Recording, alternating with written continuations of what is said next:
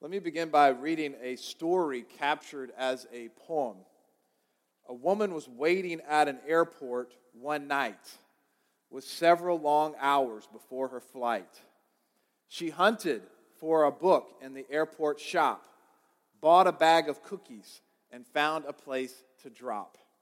She was engrossed in her book, but happened to see that the man beside her, as bold as could be, grabbed a cookie or two from the bag between, which she tried to ignore to avoid a scene.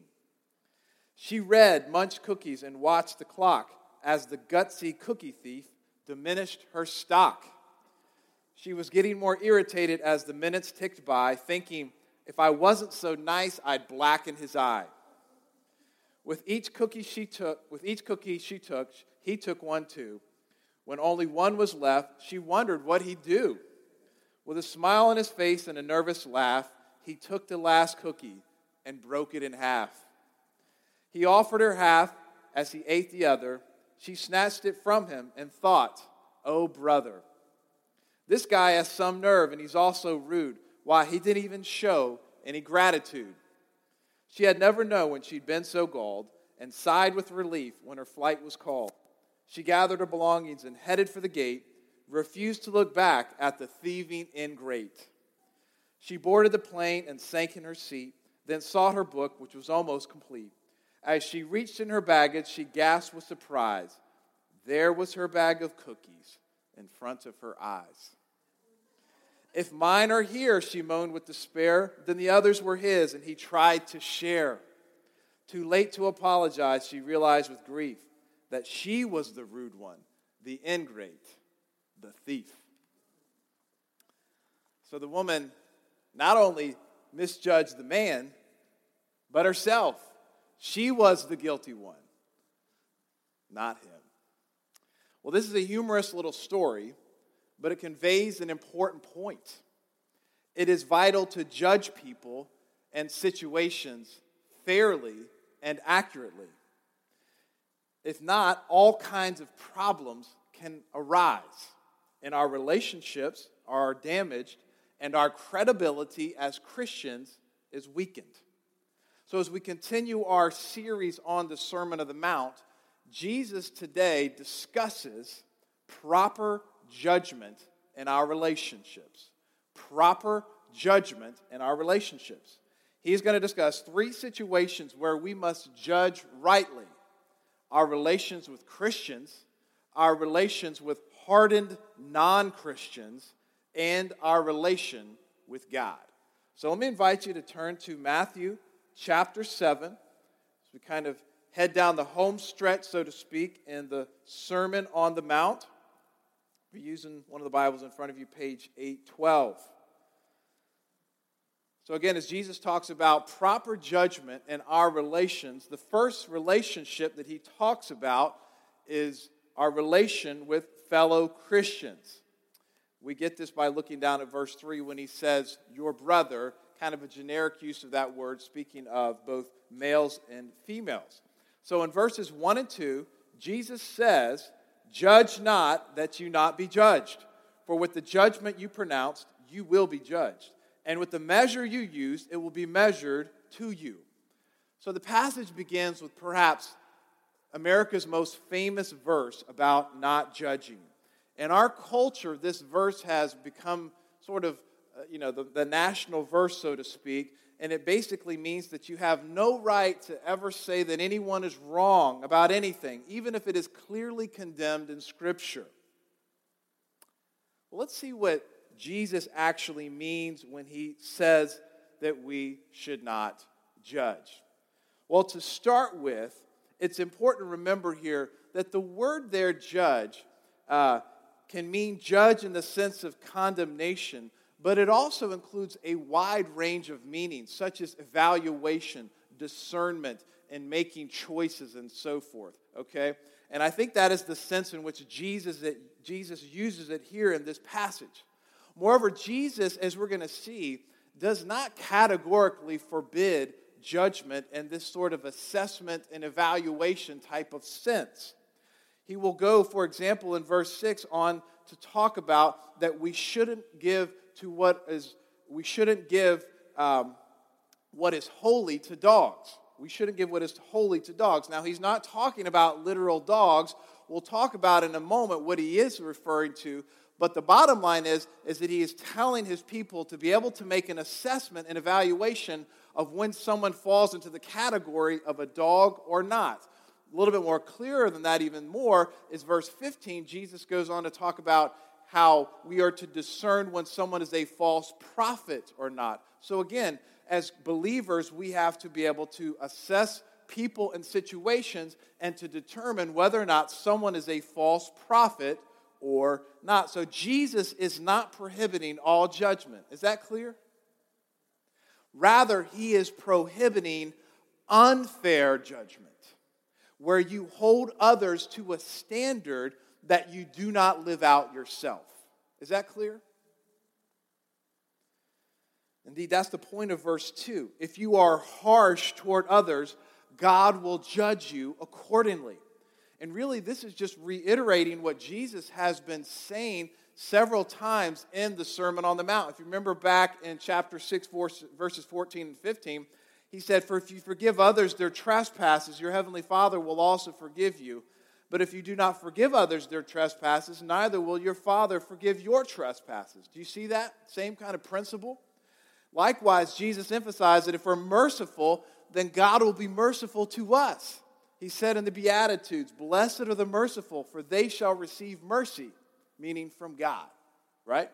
So it's that kind of judgment, assessment, evaluation that is given unfairly to others, where you hold them to a standard that you don't live out yourself, yet you apply it to others. Now, in verses 3 to 4, Jesus gives us an example, maybe going back to his days when he was younger as a carpenter. These are very famous verses. He says in verses 3 and 4, "Why do you see the speck that is in your brother's eye, but do not notice the log that is in your own eye?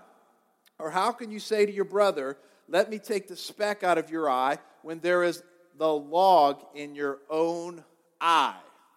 Now, as we've seen, Jesus likes to use hyperbole, and he's obviously using hyperbole here in this case, where he envisions someone who has a log hanging out of their eye, yet they do not even notice it, but they do notice a speck in their brother's eye. Now, a speck would refer to some kind of real small foreign object, like a little splinter or a tiny piece of straw or something, and yet, so they ignore the speck. They ask the person to take the speck out, and they ignore the log in their own eye. They have a log hanging out of their own eye. That word log referred to a piece of heavy timber, such as they would use in constructing a roof or to bar a door. So this was a large piece of wood hanging out of their eye. So what's Jesus getting at with this famous illustration? He's describing someone who corrects another person about a sin in their life that is relatively small. Meanwhile, they have sin in their own life in much greater measure, a log's worth, if you will. So imagine someone who regularly tells lies, going and correcting someone who told one lie, right? Or someone who is very and often disrespectful to their parents, and yet then they correct their friend when they see them do that one time. You see kind of what we're getting at there? So it is wrong to judge another person if you haven't dealt with your own self first and your own sin first. You are more worried about inspection when you need to start worrying about introspection. Does that make sense? And Jesus tells us indeed what we should do about that in verse 5.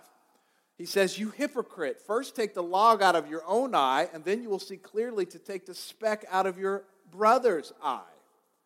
So Jesus tells us that we should first assess ourselves, evaluate ourselves, and deal with our own sins. But we all know it's a lot easier to deal with somebody else's sins than ours, right? But that's not what a follower of Christ should do. Now, is that the end of the lesson? Should we ever correct another person? Now, we don't like to hear that in our day and age, but Jesus does say that this is what a follower of Christ should do after he has dealt with himself.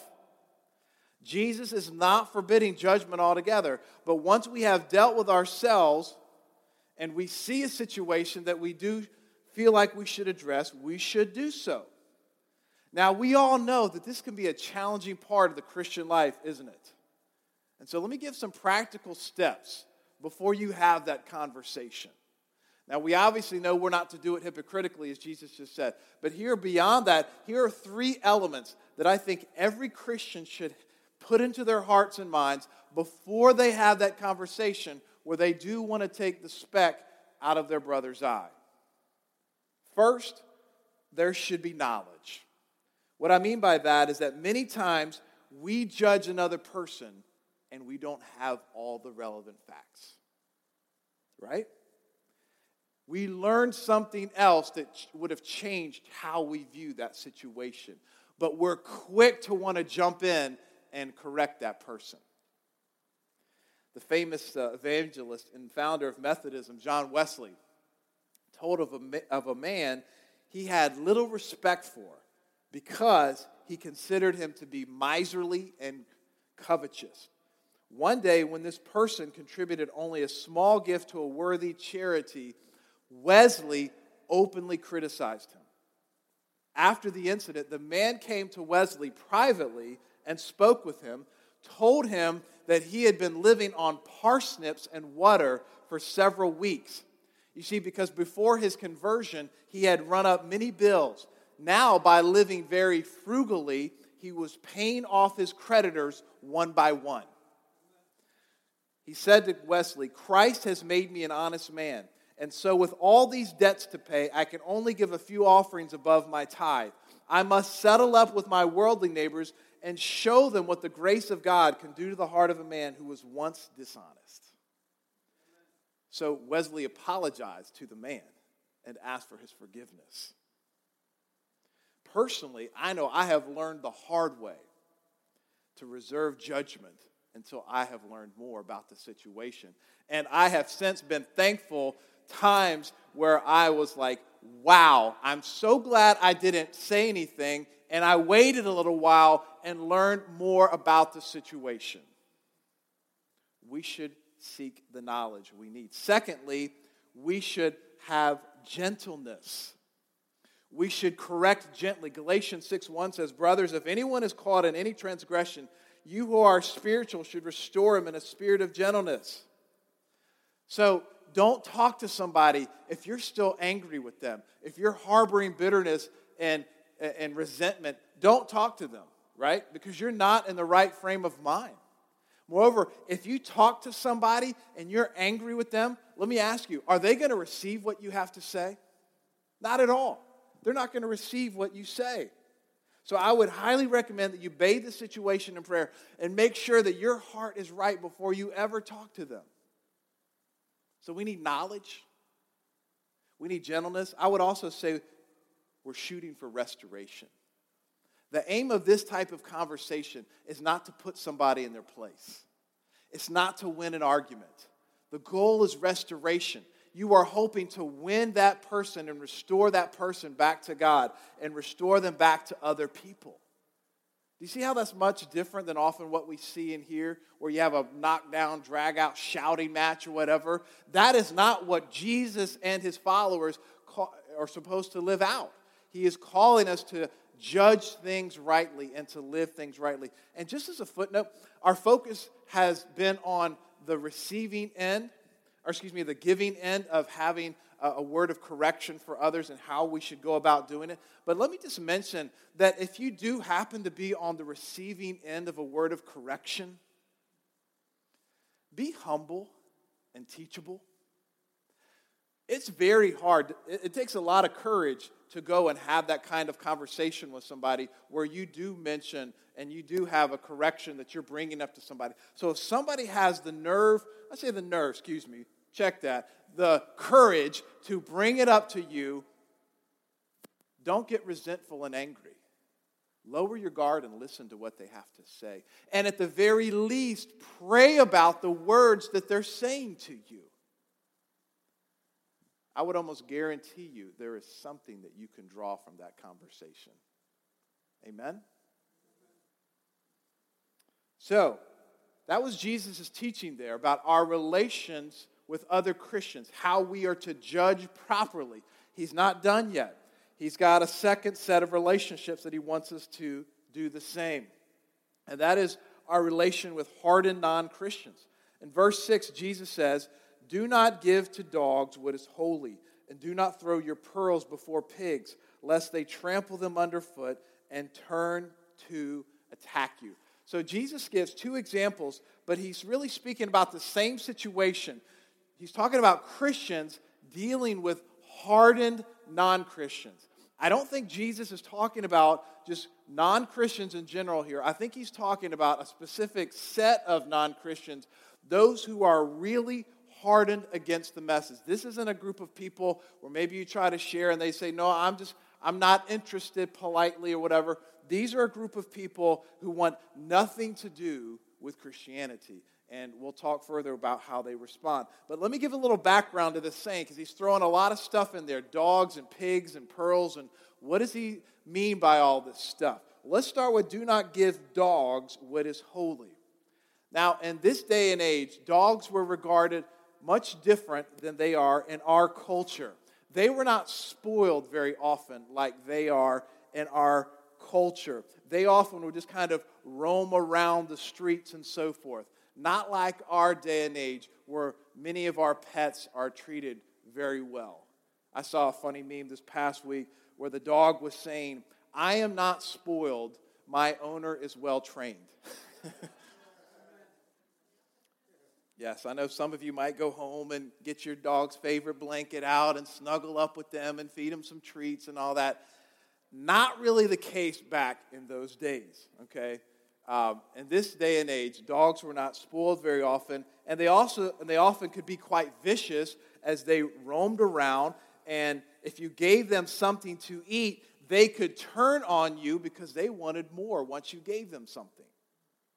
So when Jesus mentions at the end of the verse, they turn to attack you, he's probably not referring to pigs, but he's talking about dogs. And it's possible that he's referring to the fact that the holy thing that he's speaking of there was the meat that was allotted to the priests and their families from the sacrifices. That meat was regarded as holy, and so the Jews very much tried to protect that meat and made sure that the dogs did not eat the meat. So that's a little bit of background about the dogs and what Jesus was probably trying to get at. As for the pigs, you know, under the Mosaic covenant, pigs were forbidden to eat, were regarded as unclean. Pearls obviously symbolize something valuable, and I think they were symbolizing the great value of the kingdom of God. Jesus, in fact, in Matthew 13, tells a parable, doesn't he, about how a man finds a great pearl, sells everything he has just to go have that pearl, and the pearl symbolized the kingdom of God. Now, if you give pearls to a pig, the pig might mistake the pearls as food. They will think that it's some type of a pea or an acorn or whatever, and when that pig bites down on that pearl, it's going to get mad because its teeth are going to hurt, it's going to spit out the pearls, and it's going to trample them. You guys are learning quite a bit about these things, aren't you, today? So what is Jesus' point? Well, again, he's not talking about literal pigs and dogs. These words were used as metaphors for wicked, despicable people. So what Jesus is getting at is that when they hear the gospel, they don't just say, "I'm not interested," but they mock and ridicule the gospel. And Jesus' point is that we shouldn't allow the gospel just to be trampled on by those who want nothing to do with it. We should move on and speak to others who are more receptive. And again, he's telling us this, the theme throughout this whole section is using a right sense of judgment and evaluation, right? And so if you know someone who is going to just trample the gospel underneath, Jesus is saying not be judgmental, but use proper judgment and move on in that situation. to help us understand it better, let's look at a couple biblical examples. If you want to turn over to Matthew chapter 10, here we see an example. Jesus instructs his disciples to go into the cities and towns, to preach the gospel, to cast out demons, and to heal the sick. In verses 11 to 14, before they go, Jesus gives them this word of instruction. He says, whatever town or village you enter, find out who is worthy in it and stay there until you depart. As you enter the house, greet it. And if the house is worthy, let your peace come upon it. But if it is not worthy, let your peace return to you. And listen to this. And if anyone will not receive you or listen to your words, shake off the dust from your feet, and when you leave that house or town. So in other words, if they don't want to hear you or receive you at all, the disciples were to move on and go to someone who would listen to them. In Acts 13, Paul and Barnabas were evangelizing in the city of Antioch. And as was their custom, they would go to the Jews and speak to them first in the synagogues. And they initially encountered a lot of interest, but the Jewish leaders became jealous and turned the crowds against them. And it says in verse 46, Paul and Barnabas saying, it was necessary that the word of God be spoken first to you, since you thrust it aside and you judge yourselves unworthy of eternal life. Behold, we are turning to the Gentiles. Acts 18 verses 5 and 6 records a similar incident. Same type of thing happened when Paul went to the city of Corinth. Now, church, I think we need to keep a couple of things in mind here about Jesus' teaching. Jesus is not talking about sharing the gospel with people in general. Everyone should have an opportunity to hear the gospel. Amen? And if you've not spoken with someone, you should try, even if you think they may not be interested. There was a poll done by Lifeway Research that was interesting. They interviewed 1,400 people who hadn't been to any type of religious service in the last 6 months. Mosque, synagogue, church, any type of religious service at all. Very secular people. They were asked that, when they asked them though, 78% of those surveys said they would be willing to listen to someone who wanted to talk about their Christian beliefs. Did you hear that? Almost 80% of people who would identify themselves as secular said, yes, bring it on. I'll be happy to listen to you. So this is not trying to give us an excuse not to share the gospel. Is everybody hearing that? We should give everybody an opportunity, even if you think they might react negatively, because sometimes you don't know how they're going to respond. They might be very positive. We shouldn't just go on outward appearance only. What Jesus is getting at here, though, is that if you've tried to share with someone and they just mock and ridicule it, you're probably not helping the situation by continuing to go at them, right? Maybe pray about it and return some other time in the future, but at that moment, let it go. And assess the situation properly. Judge properly, pray about them, and maybe one day in the future. All right, one last thing here is our relation with God. Our relation with God. Again, we need to judge rightly when we view God, when we think of God. A.W. Tozer famously said, the most important thing about a person is what they think about God. And so it's important to view God rightly. And Jesus teaches about this here in the context of prayer. He says in verses 7 and 11 through 11, ask and it will be given to you, seek and you will find, knock and it will be open to you. For everyone who asks receives, and the one who seeks finds, and the one who knocks it will be opened. Or which one of you, if his son asks him for bread, will give him a stone? Or if he asks for a fish, will he give him a serpent? If you then, who are evil, know how to give good gifts to your children, how much more will your Father who is in heaven give good things to those who ask him? So Jesus uses 3 different words. Did you get that for prayer? Ask, seek, and knock. I don't think he's talking about 3 different types of prayer or 3 different phases of prayer. He's just talking about prayer in 3 different ways, okay? And he wants us, again, to view God properly, to assess him, to see him correctly. And he doesn't want us to see God as distant and uncaring, right? God cares about our needs and will meet them. Jesus just reiterated what he said already in the Sermon on the Mount. Remember in chapter 6, he said, God knows your needs before you even ask him. He said, ask God for your daily bread, right? We're to ask God for our needs. We saw last week how we're not to be anxious about our needs because God knows our needs, and all He wants us to do is what? Seek His kingdom and His righteousness, and He's going to meet all of our needs. And to prove His point, Jesus notes how human parents, we give good gifts to our children, right? If a child comes up and they want bread, we don't give them a stone, right? We don't do that. If they want a fish, we don't give them a serpent. We're like this. And what does Jesus say about us? He says, you guys are evil. Notice He doesn't include Himself in that comment. But He says, yeah, you are evil, especially compared to God. We are evil. We have evil within us. We're not wholly evil, but we have evil within us. And yet, even us, evil as we are, we like to give good gifts to our children. So if God is not evil, how much more will He delight in giving good gifts to His children? We need to see Him that way, don't we? That He will meet our needs. He's not distant, uncaring. Now, before moving on, I need to talk about the other end of the spectrum. Jesus, I think, was talking about this end of the spectrum, but I think we should just briefly say a quick word about this end of the spectrum, which sometimes will take this passage to mean that Jesus, when He's teaching here, is talking about the fact that God will give us all of our wants and wishes. It doesn't say that, does it? Doesn't say He'll do that. Doesn't say He's going to take away all of our problems.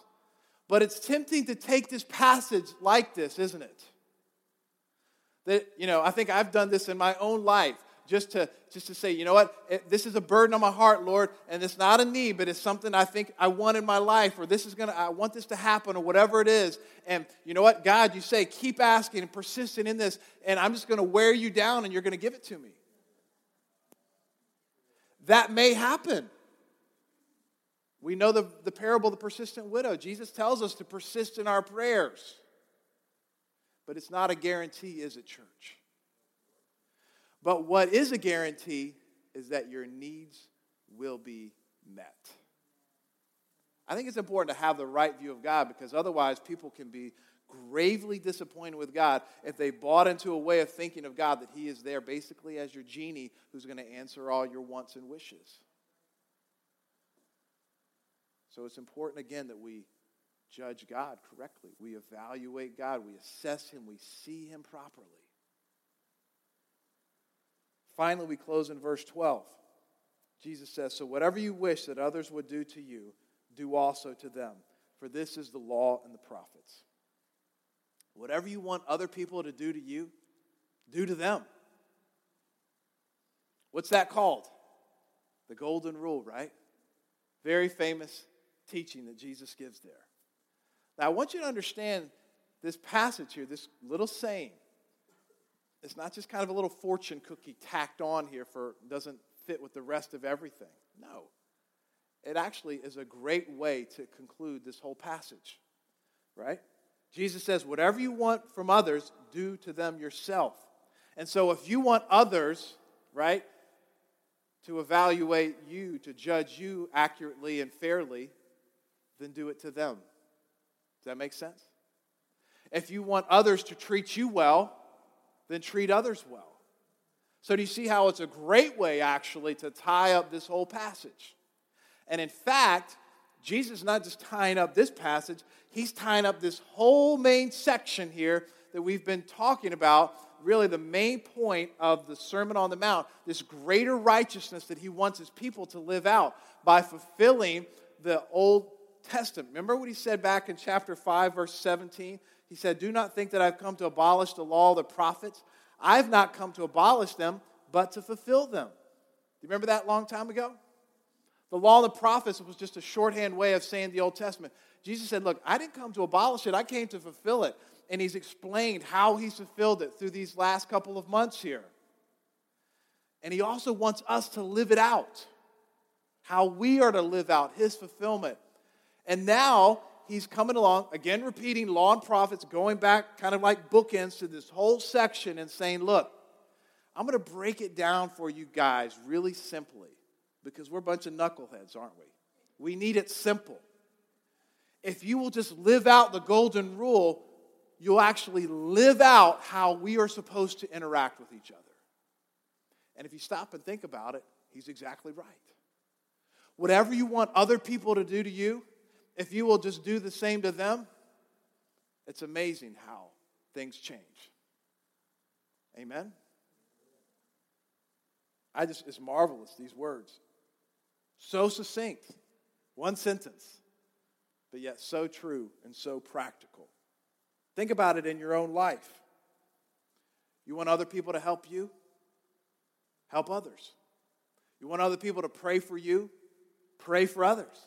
You want other people to encourage you? Well, encourage others. And you know, it's hard to think of a more relevant verse in the context of everything that's taken place this past week with the coronavirus stuff to think about how God's people can be salt and light in our communities by living out the golden rule. Amen? How can we practically live out this principle this upcoming week when we encounter situations, peoples, and circumstances where there might be a need for God's people to shine? How we would want them to treat us? Let's be proactive in treating them the same way. Amen? Amen. Well, next week, we're going to come into some Jesus kind of gets to the conclusion of, we got 2 more messages on the Sermon on the Mount. And this is where everything kind of comes down to it, where everything funnels down to Jesus drawing his listeners to respond to everything he's just been talking about. And very, very pertinent, very powerful words as Jesus gives us 2 choices to follow in the coming weeks. And so I hope and pray that we'll be able to be benefited and blessed by God's word as we continue to go through the Sermon on the Mount. Let us pray. Heavenly Father,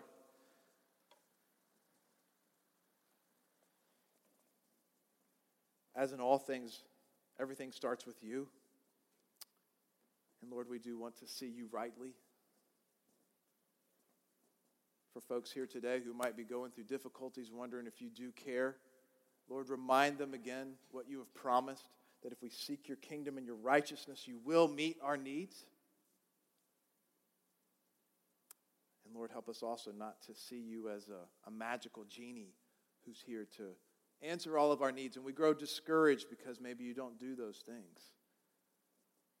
To cling to the promises that you've actually given in Scripture, not the ones that we have added. Lord, we also want to treat our brothers and sisters in Christ the way you've called us to treat them. Lord, all of us are quick to judgment, not holding ourselves to the same standards that we hold others. Lord, we pray that you would help us to not judge in that way, to be quick to take the logs out of our own eyes. And Lord, we also pray that we would be such a holy community that when there are situations and circumstances where there does need to be a conversation with a brother or sister who does have something going on in their life, that we would approach them with knowledge, with gentleness, and with a heart of restoration. And Lord, we also pray that we would be more zealous to share the gospel with all creatures, as you have told us to do in the Great Commission. And Lord, when we encounter those people who are very hardened against it, again, Lord, having that wisdom to judge those situations and not to push them further from you, but to pull back and entrust them to you, pray for them,